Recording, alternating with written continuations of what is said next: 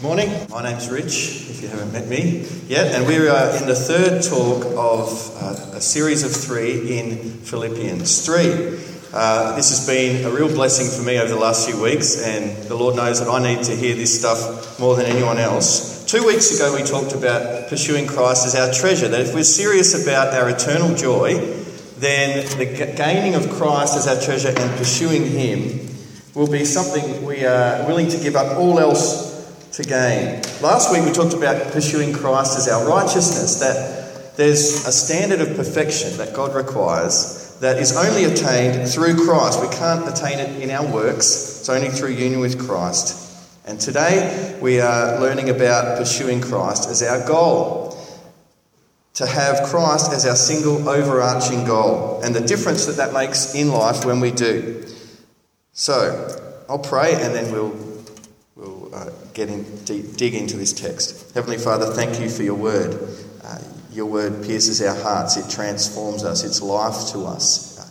Through it, you reveal yourself to us. You're the living word who came from heaven. You revealed yourself, Father, through your Son, who is the living word, and you feed us on this word as we even read this scripture today. Would you change us by it? And thank you that we can know you through your word. Thank you that you reveal yourself to us today. We pray that we'd be receptive to what you have to say to us. Please shape us as you will, make us, form us in the likeness of Christ. We pray in his name. Amen. I really enjoy hiking. I've really enjoyed, I haven't done much hiking here, but I'm really excited about the opportunity. And what I have enjoyed, and our family has enjoyed over the last few weeks, is the opportunity to look around. Manchester is a fantastic place for exploring around, and in every direction there's great things to see. Yesterday we went up to the Lakes District, and it seems like every place we go, my feeling is I feel like I could spend a week here and just begin to explore the place, all the history and the beautiful things to see. So we're enjoying that. A couple of weeks ago I was talking to Dave and Emily about the Lake District and asking them where to go. And they gave me a map and a compass, which if you knew me well and if they knew me well would be very amusing, because my tendency is to just often go somewhere without really giving thought to where I'm going. I'd like to see a hill in the distance and I want to climb it. I don't know if you're like that, but I am. You know, it's crazy, isn't it? We all know what happens when we just head off into the wilderness without a plan, without a goal, without any kind of idea about what we're doing or what we need to take with us. The thing that's crazy, though, is that this is how we approach life, isn't it? So often. We really don't give thought to where we're headed. We're just responding in the moment to whatever's going on in front of us. I don't know if this is a common phrase in the UK, but in Australia, if you ask someone, how are you? They'll say, well, I'm getting there. And I'm always eager to ask them where there is, because I don't think anyone really knows. But as followers of Christ, we do know, don't we? We do know what our goal is. It's very clear. We have this destination we're heading towards, which is more exciting and more wonderful than anything else. And we need to keep this destination in front of us. If we don't, then it's easy to get lost. It's easy to get sidetracked. So what's our goal as followers of Christ? Well, you can see in this passage it's very clear, and Paul mentions it in a number of ways. We'll just have a look at a few of these. Verses 10 and 11, what does he say? I want to know Christ, yes, the power of his resurrection, and participation in his sufferings, becoming like him in his death, and so somehow attaining to the resurrection from the dead. And then verse 20 and 21 says, but our citizenship is in heaven, and we eagerly await a Saviour from there, the Lord Jesus Christ, who by the power that enables him to bring everything under his control will transform our lowly bodies so they will be like his glorious body. So you can see in both of these verses, what's the goal? It's really clear, isn't it? It's the resurrection. It's the goal of being with Christ and sharing in his kingdom forever, his eternal kingdom, to gain him at the resurrection. There's no greater goal than that. This is our gold medal. This is our destination that we're pursuing. And if you think about an Olympic athlete, this is the picture in their mind, isn't it? What's the picture in their mind that drives them forward? All that training, all of that agonising, and all of the diets they go on, and all of the time and energy that's put in. Think of Greg Rutherford, who won a long jump gold at the last Olympics and beaten Australia, as it happens, standing on the podium.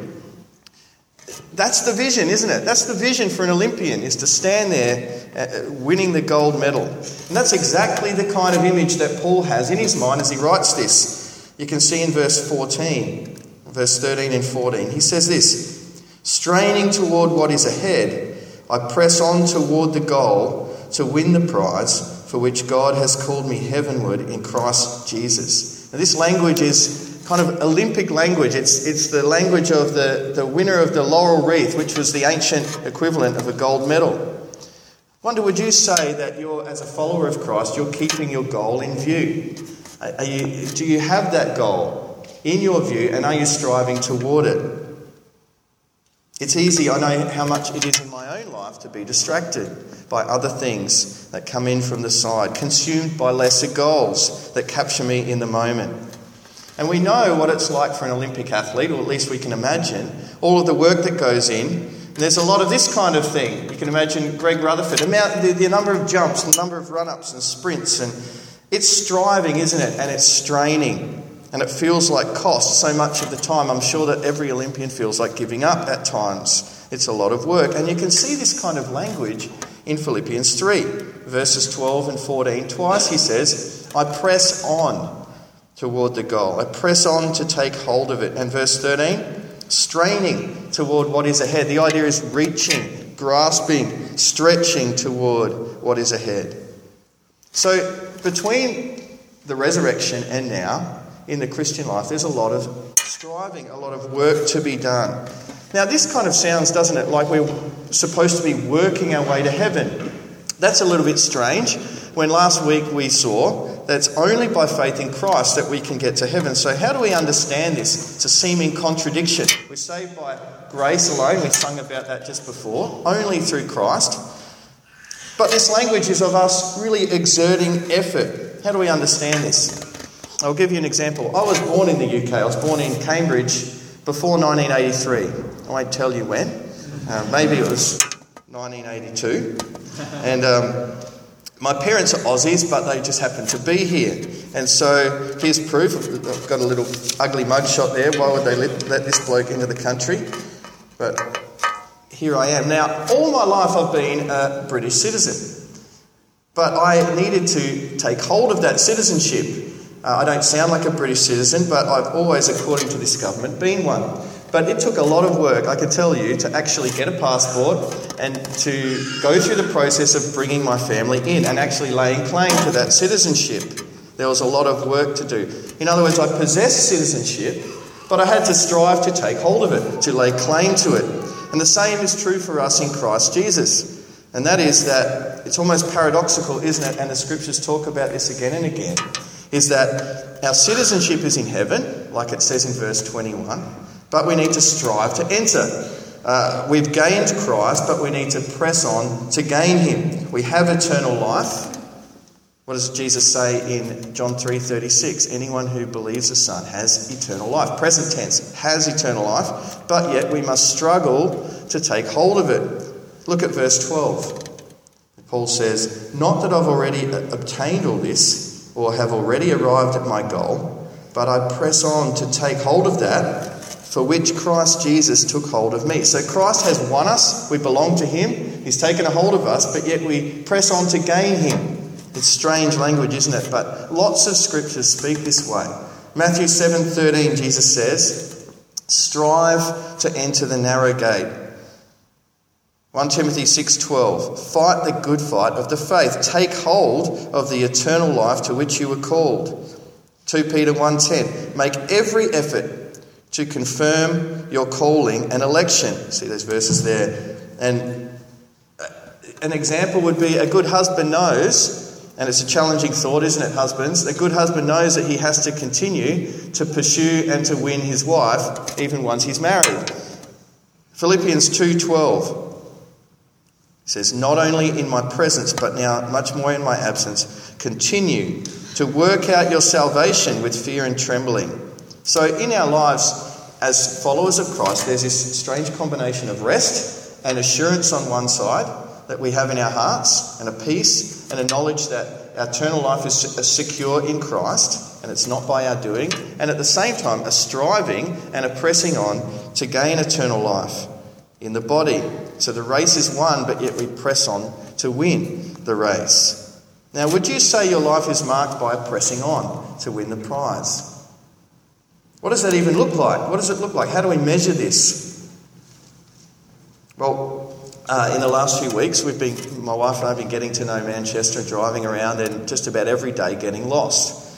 Now, there's one way to tell when you're lost, and that is a really obvious way, and that is when you show up at the same place that you were at not long before. You know that you're not making any progress toward your goal. And, we know that we're not in a healthy situation as followers of Christ if we're at the same place, if we're not making progress. And a sure sign of life and health and a growth in the Christian life is that we're making progress in our faith and our love. Living things mature, don't they? Children grow to be mature adults if everything's healthy. Saplings grow to trees, tall trees. Now, how would you say you're making progress in your faith and your love? Are you growing to be more like Christ? In what ways would you or others say that's evident in your life? Have a look at verses 15 to 16. It says, "All of us then who are mature should take such a view of things," this view of pressing on toward the goal. "And if on some point you think differently, that too God will make clear to you. Only let us live up to what we've already attained." In other words, make sure you're progressing. Now, I take verse 15 to mean when he says, if on some point you think differently, that too God will make clear to you. Maybe you're not thinking exactly like me, but this is the way I understand it. Don't give your attention to self-renovation or fixing yourself or feeling down or guilty or giving up, but just give attention to growing in your faith where you are. Give attention to progressing where you are in your faith. May we not be like the Ephesian church. You know, the letters to the Revelation, the churches in Revelation. What did the Lord say to the church in Ephesus? He said, "You've forsaken your first love. Remember the height from which you've fallen." May we not be like that. And it's very important that we're marking and celebrating growth in our Christian life and one another's, that we're championing that we have a really important role in encouraging one another and celebrating growth and cheering one another on. None of us has arrived in our faith, have we? And it's a dangerous sign if we think we have. And Paul knows he hasn't arrived. Of all people, you would think that Paul as a Christian would be closer to the goal. But in his mind, he's not. And we need to think the same way. Have a look at verse 12. "Not that I've already obtained all this or have already arrived at my goal." So there's a healthy dissatisfaction, isn't there, in the Christian life, that Jesus says, "If any of you is thirsty, let him come to me and drink." And so we come to Jesus and we're satisfied, but we're thirsty for more of him. It's healthy to hunger for more of Christ. If we're satisfied with where we are, if we're complacent, that's not a healthy sign. And here when Paul says, "Not that I've already arrived at my goal," the word there is perfect. I haven't been made perfect. In other words, I'm not complete. So yes, I'm complete in Christ, but I haven't become fully mature. I hunger for more of him. So there's a healthy discontentment. Would you say you have that healthy discontentment, that hunger for more of Christ? The most mature disciple of Christ is the one who's most keenly aware of how much they need to grow, how much we need sanctifying work done, and how much more we can grasp of Christ's love. Now let's look at our second main subsection here, the benefits of pursuing one great goal. I wonder if you can think of people who are obsessed with one thing. People who are obsessed with one thing are often quirky, eccentric sort of folks, aren't they? Think about famous inventors like Edison or Tesla. They were like this. You know, some of these men got up at 3 a.m. and they worked till 11 p.m. and they were devoted to this cause for decades. This here before us is Charles Dickens. Now, Charles Dickens couldn't stand to have a single hair out of place, and he combed his hair, ran a comb through his hair 100 times a day. And he was very pedantic about his study, and every word of his sentences being correct. He was a man who had some interesting characteristics and quirks. Now, it's clear from Paul's writing here that he had one goal, one obsession. Have a look at verse 13b, the second half of verse 13. It says, "One thing I do, but one thing I do, forgetting what is behind, and straining toward what is